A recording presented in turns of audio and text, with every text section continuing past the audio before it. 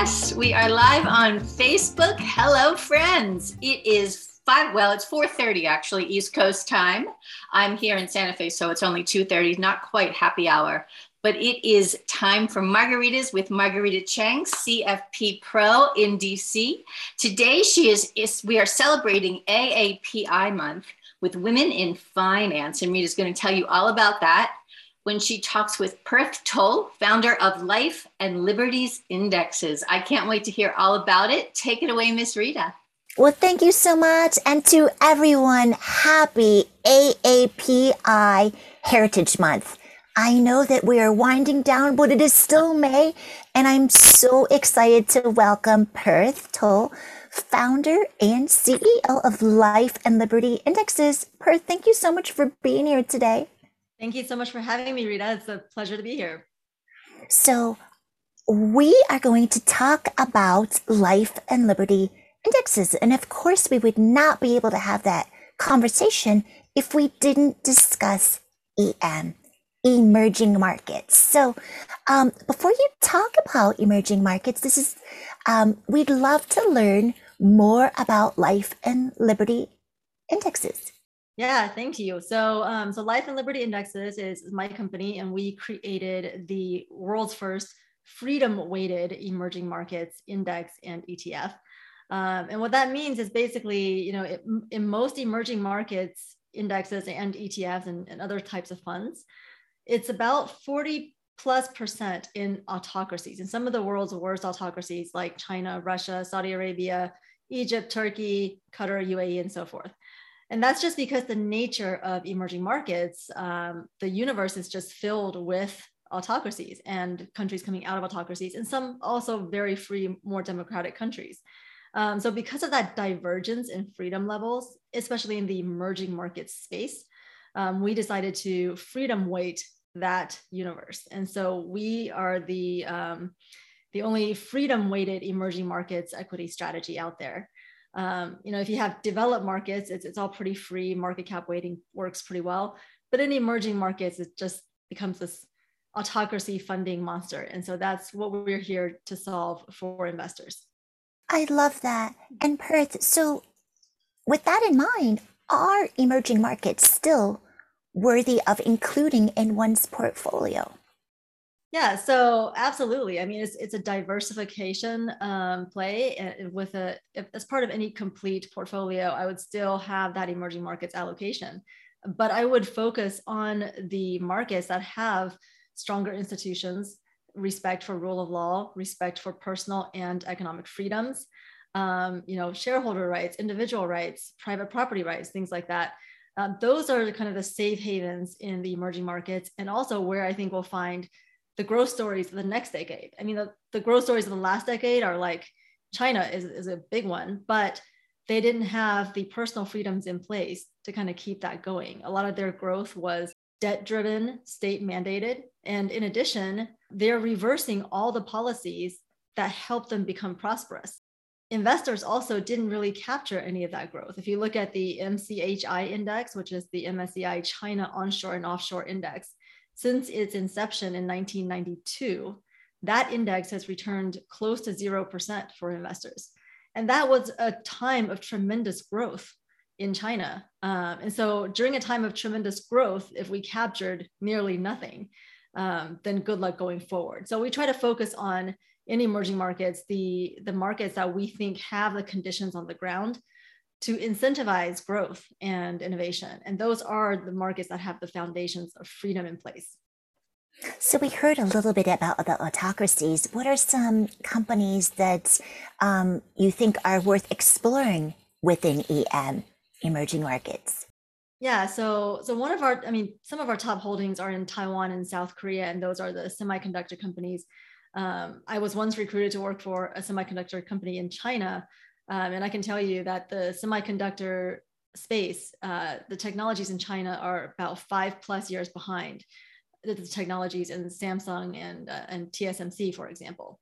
So those are two companies that I think have a lot of potential going forward, and they're who the world goes to for leading technologies in semiconductor chips, which the shortage right now and the decoupling from China is going to just exacerbate that.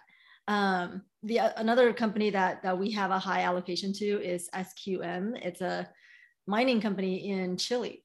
And these guys used to focus on copper. But when there was a huge push for autonomous vehicles, they started focusing on mining lithium. And so that's a good example of how companies in freer markets are free to react to trends. And these trends are happening in other markets, maybe not so free ones, but they still have the ability to trade and to benefit from those market trends and to pivot to meet those market demands. And so those are kind of a few of the companies that we're focusing on right now.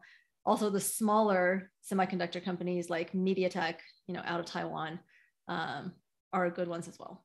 So I know you had alluded to this earlier. Emerging markets is volatile. It has had a terrible run. Why is that? Like, what risks have people perhaps overlooked or miscalculated? Yeah, so I think a lot of people are waking up right now to some of these risks in the less free markets, like autocracy risk. Autocracy risk wasn't a thing until recently. And now, Morningstar has written about it. A lot of others have written about it. We're trying to make it a thing because it is. And it's something that we have ignored as investors for so long, because we tend to operate from the assumption of, living in freedom. And, most investors and investment products come out of New York, London, these types of places that have a lot of personal and economic freedom. And so we take that for granted and apply the same rules to investment allocations in places that don't have those basic freedoms. You take ESG, for example, right? You can't have ESG unless you have a basic foundation of freedom in place. And then you can build ESG on top of that. ESG in emerging markets in the US, kind of a joke because you have no alcohol, tobacco, gambling, but genocide is perfectly fine. And you see that in these markets that don't have basic, freedom of speech, freedom of media, these types of basic freedoms that act as a independent verification for data that comes out of companies and out of governments. Without that, you have no independent verification for the data that you see, ESG or otherwise, from companies and from the government. And those data points become less useful as a way to measure investment impact. So we see, in China, many companies claiming to be high ESG when they are actually, having to put the interest of the state above those of all other stakeholders. So it's kind of I think a risk that a lot of us have ignored because we live in the free world and we take that for granted. But we can't apply the same metrics everywhere, especially in emerging markets. That really resonates with me. And when I've followed your work, it has resonated with me from a personal perspective because my dad was born in China. My dad left China in 1949 and went to Taiwan, attended National Taiwan University, and then came to America to pursue his advanced degree. So everything you're telling me, it makes perfect sense. And thank you for all you're doing to educate not just investors, but the industry. I know we're not just saying industry, but for all practical purposes, asset management and ETF. So as we wind down, how do you think we meaning investors, money managers, should think about strategic allocations to emerging markets in the future? Yeah, I think we should still keep that strategic allocation. Most investors I talk to have between 10 and 20% to emerging markets. But I think we should be careful in that space. The freer emerging markets are the ones that have more sustainable growth as opposed to debt-driven, government-mandated growth like we saw with Evergrande. They're going to have faster recoveries from drawdowns, like we saw from the recovery from COVID. The freer emerging markets performed much better coming out of the recovery than broad emerging markets, as in market cap weighted emerging markets ESG, and even emerging markets ex-China. So it wasn't just a China story. And freer emerging markets also use their human capital and economic capital more efficiently. You see huge capital destruction in places like China, where you have the one-child policy leading to 30 million missing women and the worst demographics in the world.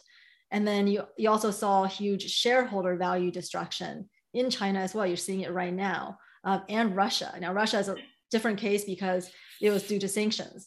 But I think also in emerging markets, a lot of people have the fear of, okay, well, if we invest there, like Taiwan, for example, what if it gets invaded?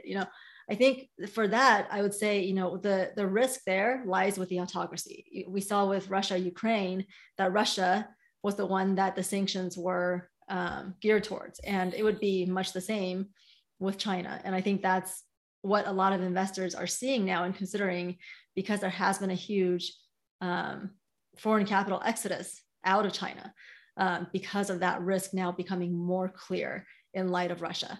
So I think for investors going forward, I do think emerging markets has huge potential, that they are contributing to world GDP much more so than developed markets, and will continue at a faster pace in that growth in their participation than developed markets, because they are coming from that low base. But make sure you're in markets where you can capture that growth going forward. And those are the freer emerging markets. Well, awesome. Thank you so much, Perth, for how can people find more about you and your work? So feel free to share website and social media handles. Yeah, so we are at lifeandlibertyindexes.com is the index site. The fund site is freedometfs.com. You can find me on Twitter and LinkedIn. I don't have Facebook, but I am on Twitter and LinkedIn. So yeah, I'd be happy to connect with anyone on there. Well, thank you so much, Perth. And now back to you, Hope. Thank you so much, ladies. I'm so pleased to hear what you're doing internationally. It's amazing, and just educating us all. Before we leave, tell us a little bit about those awards behind you. Oh, so these are the awards that we got the first year we launched the ETF based on the index. So we have the best or index of the year and the best new international global ETF. This was from 3 years ago. We launched 3 years ago. We just passed our 3-year anniversary, which, as we were talking about before the call, is a kind of a big deal for funds. It's a big milestone. So I think this is the year where you're like, okay, great, we survived. So yeah, thank you for asking about that. And we're very proud to be able to provide this solution for investors.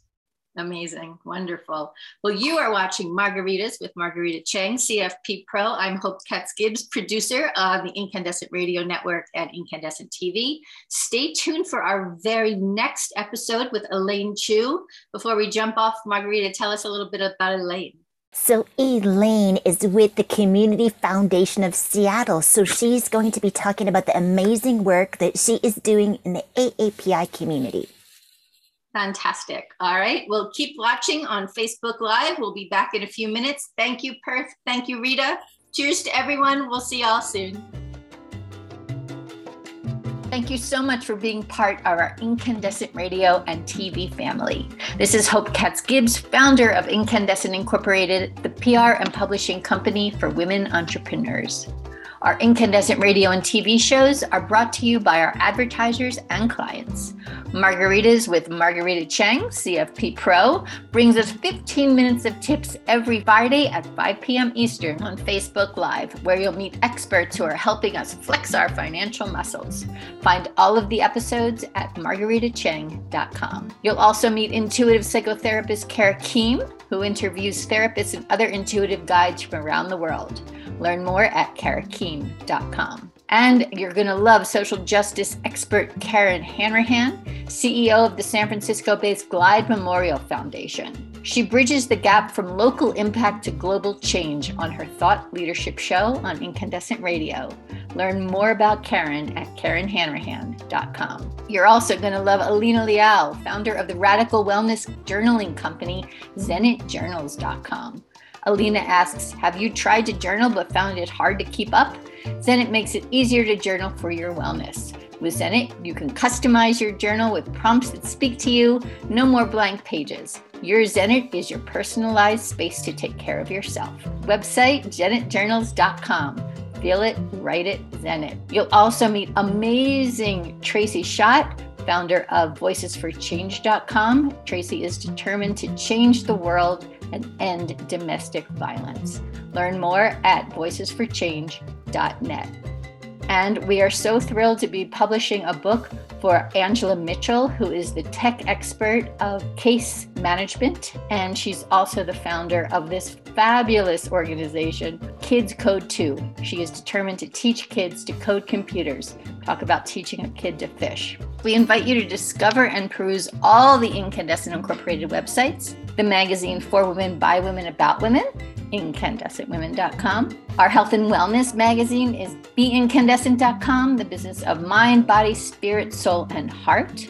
Our YouTube channel is incandescent.tv, and you can learn about our PR and book publishing services at incandescent.us. If you'd like to have your own radio and video show, check us out at incandescentradio.com, where you can see what we can do for you. These podcasts are also featured on iTunes, Spotify, and iHeartRadio. Our podcasts are produced by Brandy Wilsker. Our videos are produced by Nelson Benavides. Our website developer is Max Kukoy, and our incandescent illustrator and designer is Michael Glenwood Gibbs. If you'd like to learn more, please send me an email, hope@hopegibbs.com. Here is to your incredible, indelible, incandescent success. Much love and many thanks.